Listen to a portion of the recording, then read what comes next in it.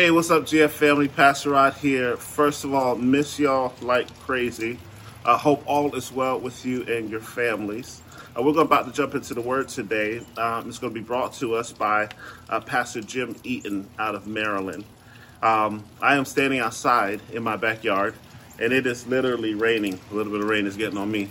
And rain, I remember growing up and thinking of rain as the great disruptor of my life. It hindered my joy. It hindered me going outside and play. It was just a somber thing to think about a day full of rain. I think I could sum up 2020 as a rainy year. It is the year of disruption after disruption after disruption, inconvenience after inconvenience, disappointment after disappointment, tragedy after tragedy.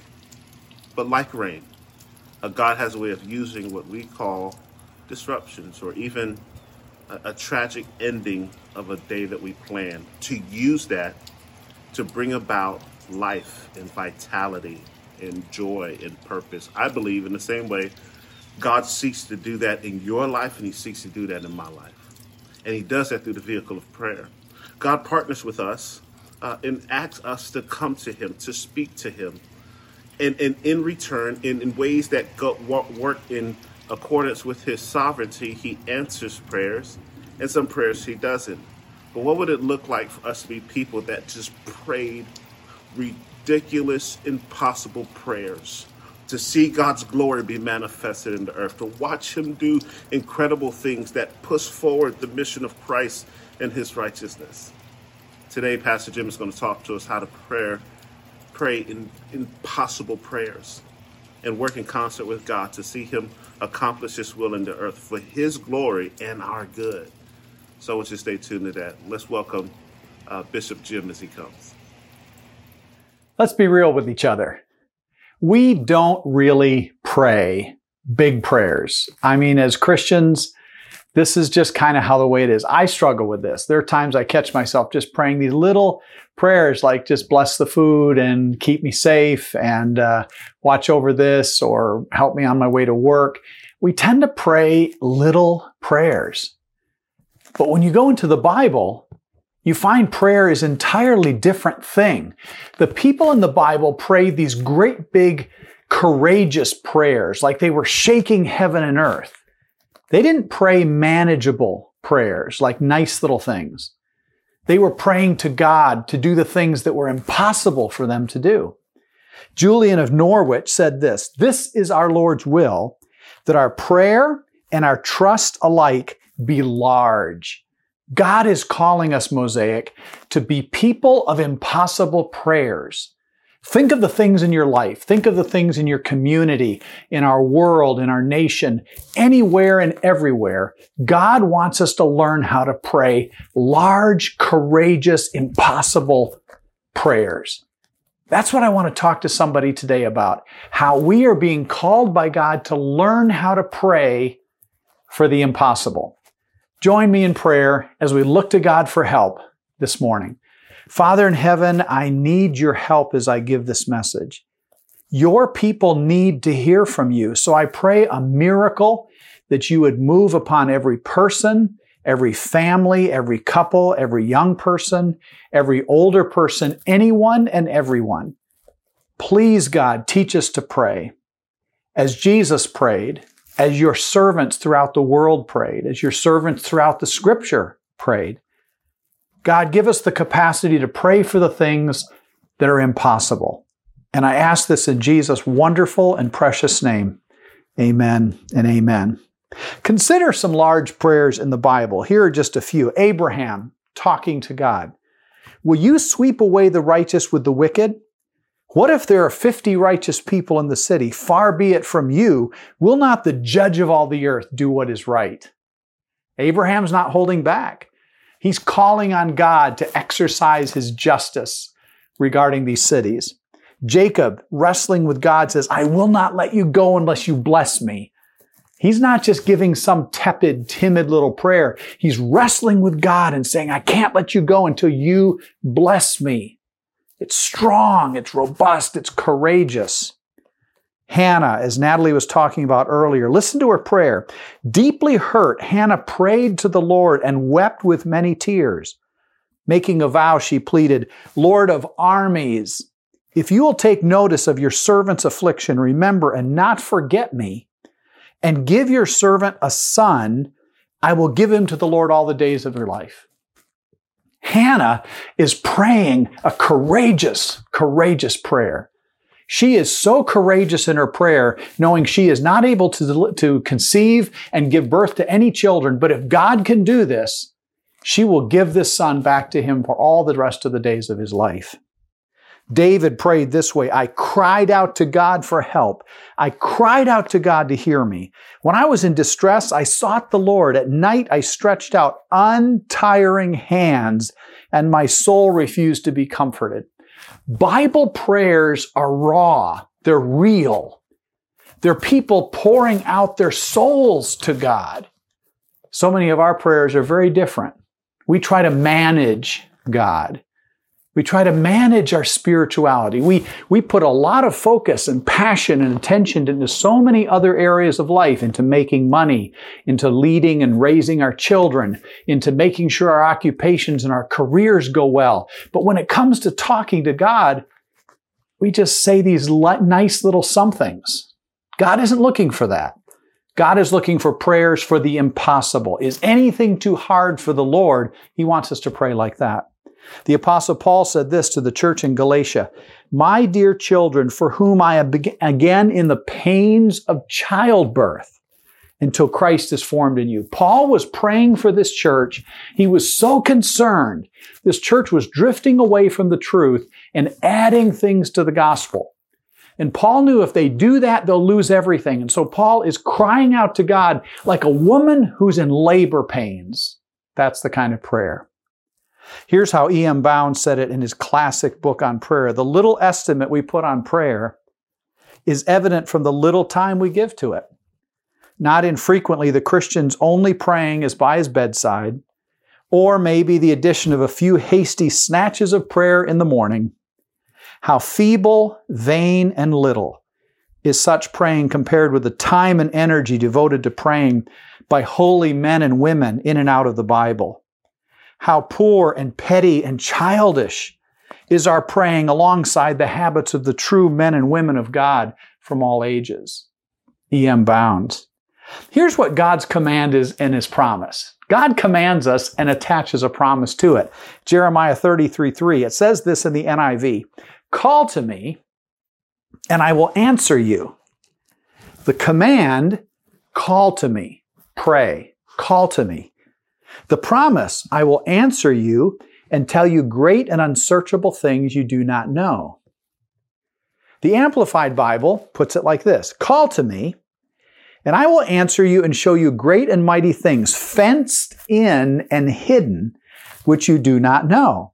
That's actually a great way to render it, because in the Hebrew, what God is really saying back as Jeremiah puts his word out to people, God is saying, here's the command, call to me. God says the response, his promise is, I am going to show you things that are fenced in. I'm going to show you things that are restricted. They're inaccessible. You can't just go and Google this and get the answer. You can't just go out on a search and say, I'll find this. God has to move from heaven and reveal the very thing He wants to do.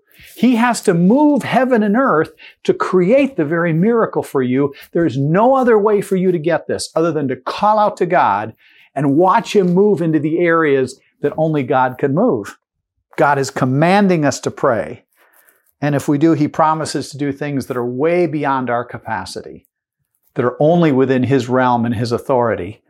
Isaiah 64 says, Isaiah says it this way, since ancient times no one has heard, no ear has perceived, no eye has seen any God besides you who acts on behalf of those who wait for Him. See, Mosaic, God is looking for people who are going to pray with passion, pray with heart. Take on the prayers that you're afraid to pray. Think about the things that you have no solution for. You have no recourse. You have no idea how this could possibly be answered. Pray that. Last week we talked about injustice in our country. Have you ever prayed that God would solve this problem of injustice? Have you ever just called out to God and said, God, I have no idea how you can do this, but you can do the impossible. Will you heal our land? Will you take away the scourge of racism and injustice? Why not pray these kinds of prayers? Are there things that you want to see happen in your own spiritual life and you don't see any solution? Pray that. Is there something in your family that's troubling you and causing you grief and making you wake up at night? Pray that. These are the prayers God wants to hear from us. Andrew Murray said it this way, be not discouraged in prayer, even for the impossible. Take heart. You're talking to the one who specializes in the impossible. I think honestly, sometimes God gets tired of our prayers. We focus on what the prayer sounds like. We focus on, did I say it right? That's not where God is. Jesus said, when you pray, don't be like the Pharisees who have all of these artsy prayers in public. He says, go into a quiet corner of your home and pour your soul out to God. That's what God is looking for. If right now while I'm talking to you, if you're saying inside your own heart, I'm not much of a prayer. This is really a weak area of my life. I want to encourage you right now. Make this the day that you cross over from being a weak and timid prayer to becoming someone who prays with boldness and courage because God hears you and He can do the miracles. Make today the day where you change. Don't continue to go on saying, well, I'll never be one of these people that prays. Why not? Why not be the very person who starts to pray with power and courage and faith? God is there with you. He's commanding you to do it. He has promises for you. Let's look at the example of a church that prayed in desperation. In Acts chapter 12, catastrophe strikes the early church in Jerusalem. And this is a classic, a case study in what God does when His people pray. So now what I'd like to do is talk to you from Acts chapter 12 about what happens when God's people pray. Acts 12 is kind of like a classic study. It's a case study of how God moves when the church is in a place of desperation and they have to pray some impossible prayers. Acts chapter 12, get your Bible, find it, Acts chapter 12, verse 1. About that time, King Herod violently attacked some who belonged to the church. This is the new church in Jerusalem. It's young, it's new. King Herod attacks some of those who belong to the church, and he executed James, John's brother. So one of those who are prominent, someone who's in leadership in the church, everyone knows this man, Herod takes him and he puts him to death with the sword. When Herod saw that it pleased the Jews, watch this, you have political opposition going on against the church, and it's corrupted by the leader is only concerned about polling data. He just wants to know, is everybody happy with him? So because he senses some positive affirmation, now he's going to ramp up the effort to stamp out the church. So when he saw that it pleased the Jews, he proceeded to arrest Peter also. During the Feast of Unleavened Bread, after the arrest, Herod put Peter in prison and assigned 4 squads of 4 soldiers each to guard him, intending to bring him out to the people after the Passover. So Peter was kept in prison. Here, this church is young, it's new, it's facing perhaps its greatest challenge yet. Its leadership is being disrupted. Someone has already been executed to send terror throughout the whole church. The leadership in the nation is thoroughly corrupt. There's really no hope for this church. Peter is now in prison and he's been given a massive guard all around him so that no one can access him and set him free. There's really no hope. So then it says this in the second half of verse 5. So Peter was kept in prison, but the church was praying fervently to God for him. This is the hinge point of the story. It's early in the story. There's quite a bit more to the story. But the hinge point is the church was praying fervently to God for him. What follows is a direct result of the church's fervent prayer. It's not as though God is sitting in heaven and just saying, oh, I don't know what's going on. I'm not sure. I'm busy. I'm not really following all this. And then all of a sudden God wakes up and God says, oh, I'm going to do something else. God is moving, but he's waiting for his people to pray for the impossible. So the church prays. God is calling each of us as individuals in the body to pray. God is calling each of you as a man, as a woman, as a young person, as a married couple, as a family, to learn to pray powerful prayers, to pray out your soul. But there's something uniquely different when the church prays. And I'm just going to be very real here with you. I'm going to be very straight up with you. I think God has a learning curve for Mosaic in the area of prayer. I don't think right now we're all that God wants us to be. We're doing a prayer Zoom call every Wednesday night. And I sometimes sit there and say, where's everybody else? It's not as though everybody's commuting somewhere. Maybe some of you are commuting, but a whole lot of us are at home. It's not as though we're all having our kids in sports programs everywhere and we just can't get to it. There has to be something, Mosaic, where we come to a place where we say, we are in a global pandemic. We are in a pandemic of racial injustice. We are in a time where God is desperately calling the church to pray. And Mosaic, we need to step this up. We need to learn to pray, yes, in our homes, yes, in our families, but we need to pray as a church. You may say, I'm tired of Zoom. I don't like to do it. I'm with you. I feel that. I'm on Zoom every day, and it gets tiring to look at all those little panels and hear the warbly voices and the freezing heads and all that stuff, but it's the best we can do for now. I'm calling you to step up. I think God has a great future for our church. I do. I think our best days are ahead.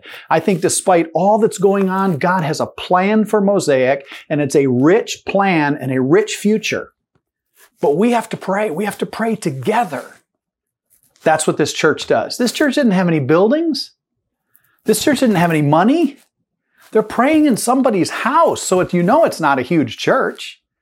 They're just praying their hearts out. They have no clue how Peter can be rescued, so they go to God. Like Jehoshaphat, I don't know what to do, but I'm putting my trust in you. I'm just saying this as your pastor. I love you. I think all of us need to step this up and learn how to pray together as a church. Oswald Chambers said this, Jesus never mentioned unanswered prayer. He had the boundless certainty that prayer is always answered. Maybe you don't pray because your faith is weak. Maybe you don't pray because of things you've done in your past and you think God won't listen. Those are all lies from Satan. You're a son of God. You're a daughter of God. You're part of the kingdom of heaven. You're a royal generation. The Holy Spirit is in you, helping you to pray. God wants to do miracles in you and in our church and through our church. Have the courage to step up and pray. Don't let Satan put you off. Don't let Satan think that your prayers don't matter. Every person's prayer matters. And God will answer these prayers. So the church is praying. Church is praying. Church is praying. Then the text says this, when Herod was about to bring him out for trial, that very night, Peter, bound with 2 chains, was sleeping between 2 soldiers, while the sentries in front of the door guarded the prison. Suddenly, an angel of the Lord appeared, and a light shone in the cell. The word in Greek for an angel is a messenger. God hears the prayers of this church in a house. God in heaven sends one messenger, one angel. And that angel miraculously finds his way into the cell. He knows exactly where Peter is. He comes into the cell, just bypasses all the armed guards. And the night before Peter goes to trial, he strikes Peter on the side. He wakes him up. He says, Peter, get up. And the chains fell off his wrists. Any of you today feeling like there are chains around your life? There are bonds of addiction. There are bonds of guilt. There are bonds of your past. There are bonds of things that are holding you back. God can answer your prayers. He can take those chains off instantly. Peter is bound with the chains of man. One angel comes in and the power of God releases him from those chains. He tells him to get dressed, put on your sandals. So Peter does. He says, wrap your cloak around you. So Peter does. He says, follow me. So Peter does. Peter went out and followed, and watch this. Peter did not know that what the angel did was really happening. Now, who is Peter? Peter is Jesus' chosen one to be the rock. I say that you are Peter, and on this rock I will build my church, and the gates of hell will not prevail against it. Jesus said that long ago in Matthew. Peter is Jesus' chosen instrument in the founding of the church. Sometime later, it transitions to Paul. First of all, it's Peter in Jerusalem. Then it goes to Paul throughout the rest of the Roman Empire. But at this stage in God's plan, Peter is the key person. But watch this. Peter doesn't have a clue as to what's happening. See, God isn't even bound by the fact that the leaders don't know what's happening. I freely admit to you, there are a whole lot of times I don't know exactly what God is doing. I didn't plan how all this would be. There are a lot of people who walked away from our church, and I desperately wish they had stayed and we could work together, and I pray that some of them will come back. There are all kinds of things I don't know what God is doing. I don't know how God is going to work through all of this pandemic, through all the social distancing, through all the upheavals. I don't know. But ultimately, that doesn't matter. What matters is that every single one of us is on our faces before God saying, God, this is your church and you love us. This is your family. You love your family. This is your home. You love your home. Just put your heart and soul into God, and God will take care of it. The angel just says to Peter, follow. Peter has no idea what's happening. But God is at work because the church prayed. He thought he was seeing a vision. After they passed the first and second guards, they came to the iron gate that leads into the city, which opened to them by itself. They went outside and passed one street, and suddenly the angel left him. The angel's job was done. Peter's now out of the prison. He's standing on the street. When Peter came to himself, he said, now I know for certain that the Lord has sent his angel and rescued me from Herod's grasp and from all that the Jewish people expected. Peter now realizes God sent his angel and rescued Peter because the church prayed. In the 1990s, South Africa was a powder keg. Mandela had been released, but apartheid was slow to be dismantled. Most expected massive bloodshed over all the injustices created by the white government. But God brought together, miraculously, two men, a black Anglican bishop named Desmond Tutu and a white pastor named Ray McCauley.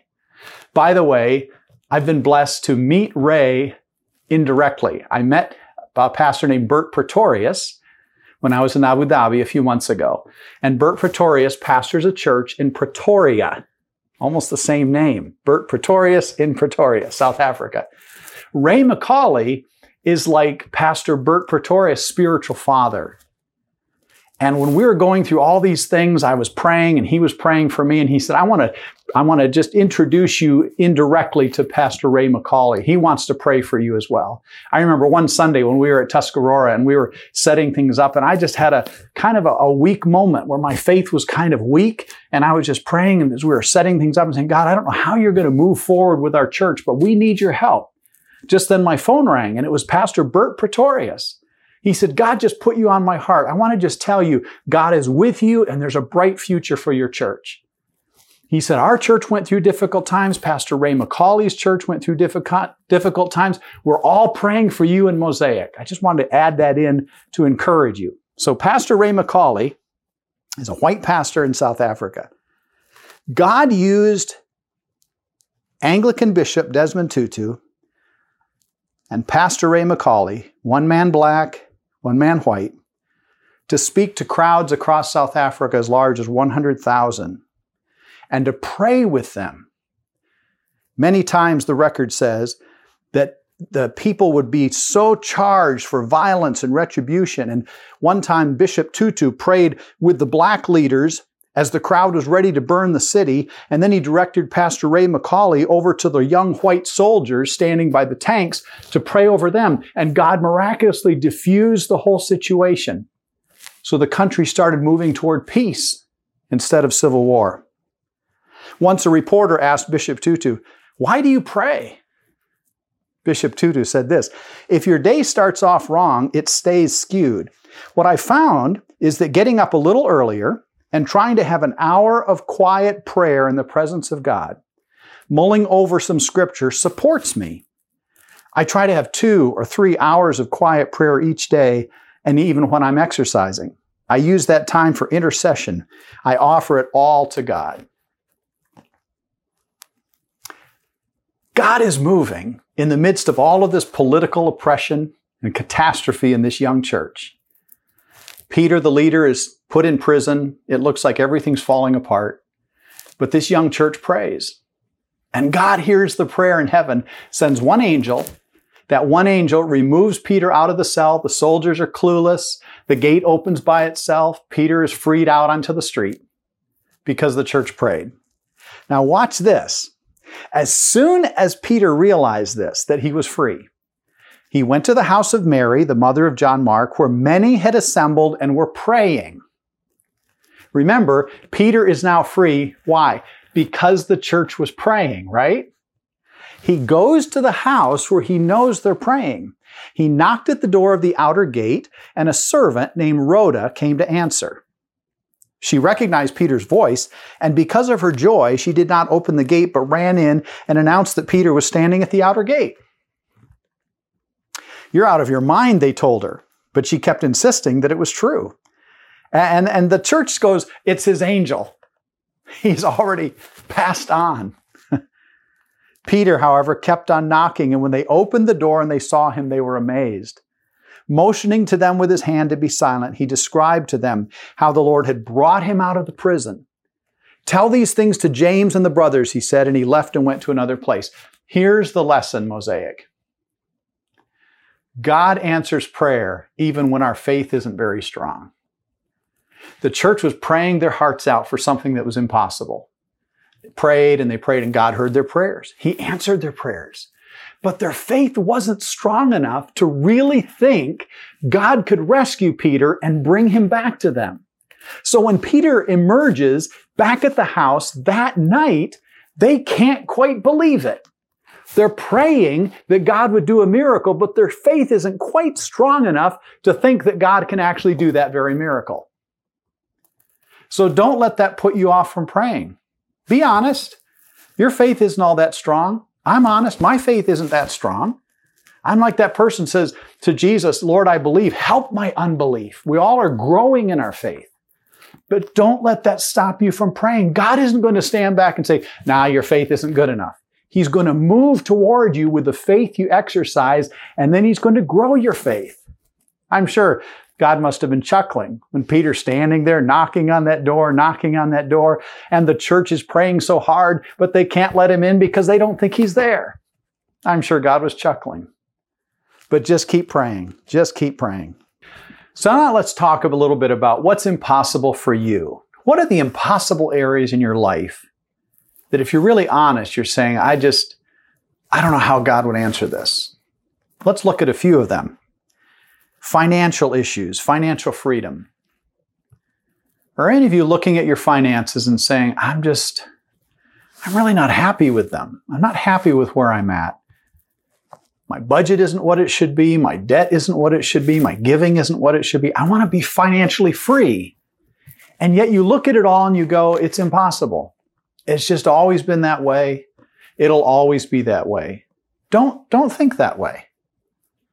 Right now, make today a day of decision where you say, God, I'm laying my finances out before you. Do you remember when Natalie was talking earlier about King Hezekiah? And I love that. He spread the letter out before the Lord. Take your finances, take your budget, take your spreadsheet, spread it out before God and say, God, here it is. It's not what I want it to be. I don't have any idea, but God, I want to be financially free. Watch God move in your finances. Pray an impossible prayer. Reconciliation for a broken relationship. Can you think about a relationship in your life where it's been broken, where it's not the way it was? And you look at it and you say, I don't see any way that that relationship could be healed. But God is the God of healing relationships. God is the one who brings about repentance and reconciliation and newness. One of the reasons we felt led to name this church Mosaic was not only because we were asking God to make us a church where people of all different cultures and ethnicities would come together in a beautiful mosaic of God's grace, but also that all of us are broken people. We come with brokenness. And so a lot of the times the relationships break apart because we all are broken. We all have problems. We all come short. So why not, instead of just saying, it's just the way it's going to be, take that relationship that's on your mind and on your heart, put that before the Lord in prayer. Say, God, I'm going to trust you to heal that broken relationship. See what God does. Perhaps you're wanting courage over your fear. Do any of you struggle with fear in your life? You'd say, Pastor Jim, if I'm really honest, I have a lot of anxiety and I have a lot of fear. God is longing to give you courage, to give you a life where you live by the courage of God's promises. That despite the fact that the storm is raging, you're in the boat and Jesus is in that boat with you. Pray those impossible prayers. God, take my fearful heart, transform me into a woman, a man of courage. God will hear you. Maybe you need a breakthrough through some kind of impossible situation at work. You're up against corruption, you're up against problems, you're up against things that you just don't know how it's going to work out. I remember years ago when I was going through seminary, God gave me a job at UPS. And I wanted that job. It was early in the morning. We started at 4 a.m. We finished up at 8:30 every morning. I loaded 5 of those package delivery trucks. I loaded 5 of them. All the packages would come down the belt. I'd run in and out of those trucks as fast as I could. And my supervisor's name was Tom Zuby.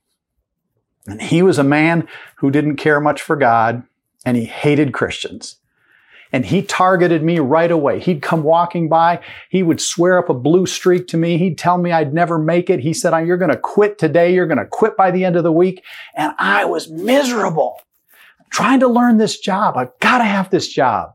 It's going to provide for my family. It's going to help me get through seminary. But I remember one Friday, I got in my car and I'm heading back to the seminary where I was going to shower and go into classes. And I was so wrung out. I was just crying my eyes out in the car. And I prayed. I said, God, I can't take one more day of this. I cannot take it one more day. But I have to have this job. God, you've got to do something. And on that whole 25-minute drive from UPS to the seminary campus, I'm praying my eyes out. I'm wiping my eyes at every traffic light, and I'm praying and crying and praying and crying.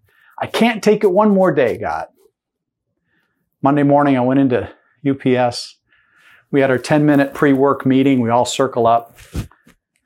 Tom Zuby stood there and said, I've got an announcement to make. I just learned over the weekend that I'm being transferred to the plant in Allentown. So this is my last week, and by the end of the week, I'll be gone. And I remember walking over to my 5 trucks, and I'm like, there's a God in heaven. And he heard my little prayer. Little Jim Eaton prayed his heart out in his car, and God heard my prayer. God can hear your prayer. Pray the impossible prayer. Watch God move. Maybe you need freedom from addictions. Maybe there are addictions in your life right now, and you don't want anyone to know. You don't want to tell anybody, but you want to be free. You want to be free to walk with God. People all over the world are struggling with addictions. You're not alone. Just cast your heart on God right now. Say, God, I want to be free. Take me from this place to this place. Make me a woman of God. Make me a young person of God. Make me a man of God who's honest and true and holy before you. Watch God do the miracle. He'll send an angel to help you. He'll turn your heart. He'll bless your life. Pray that impossible prayer. Perhaps you just want to pray some kind of door of faith to open. God, I'm asking that you'd open up a door. Paul talked about doors of faith opening and experiencing opposition. Maybe you just see no way through, but you need to pray for the impossible prayer. I want to close by sharing a story. Some of you remember this. Others of you who are newer were not here, but I'll never forget it. We had a family in our church, Donnell and Celeste Watts. They were leaders in our church, and their daughter Joy got married. I remember Natalie and I were there, and I performed the wedding ceremony, and it was just beautiful. And they had a baby, and she came down with pneumonia right after the baby was born. And she deteriorated, and the doctors started to grow more and more concerned, and soon they were concerned for her life.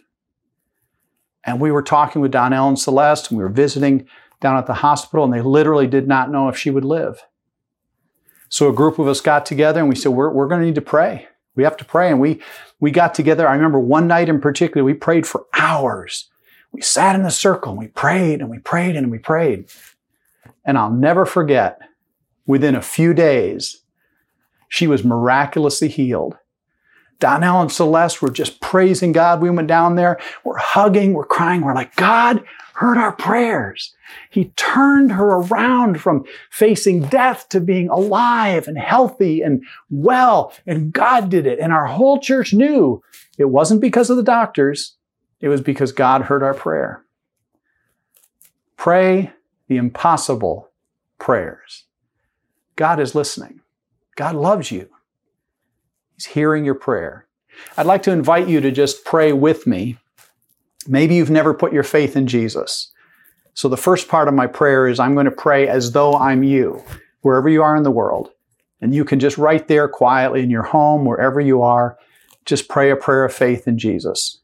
And then the rest of my prayer, I just want to pray over all of us who are Christ followers to have the courage and the faith to pray impossible prayers. So let's just bow your heads with me wherever you are, and let's pray together.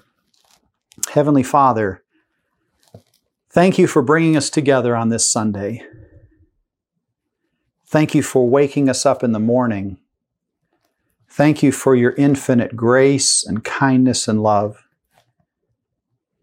Right now, I just want to put my faith in Jesus Christ. I want to say to you, Jesus, I know I have sin. I know I have evil in my heart. I know I can't be perfect like you. But I accept Jesus into my life. I put all my faith and trust in you, Jesus. I ask that you'd rescue me and save me and give me a new life. And I want to pray, Father, for all of those who are listening or watching, wherever they might be, who are just struggling with prayer, who, if they're really honest, will say, I pray little prayers, but I'm afraid to pray impossible prayers. Father, change their life today. Give them the capacity, the newness of heart to pray for those areas that right now are impossible. And I ask that you do miracle upon miracle upon miracle. And we promise to publicly praise you. We promise to not take any glory for ourselves, but to give all the praise and honor and glory to you, Father. We pray these things in Jesus' name. And everybody said, amen and amen. God bless you.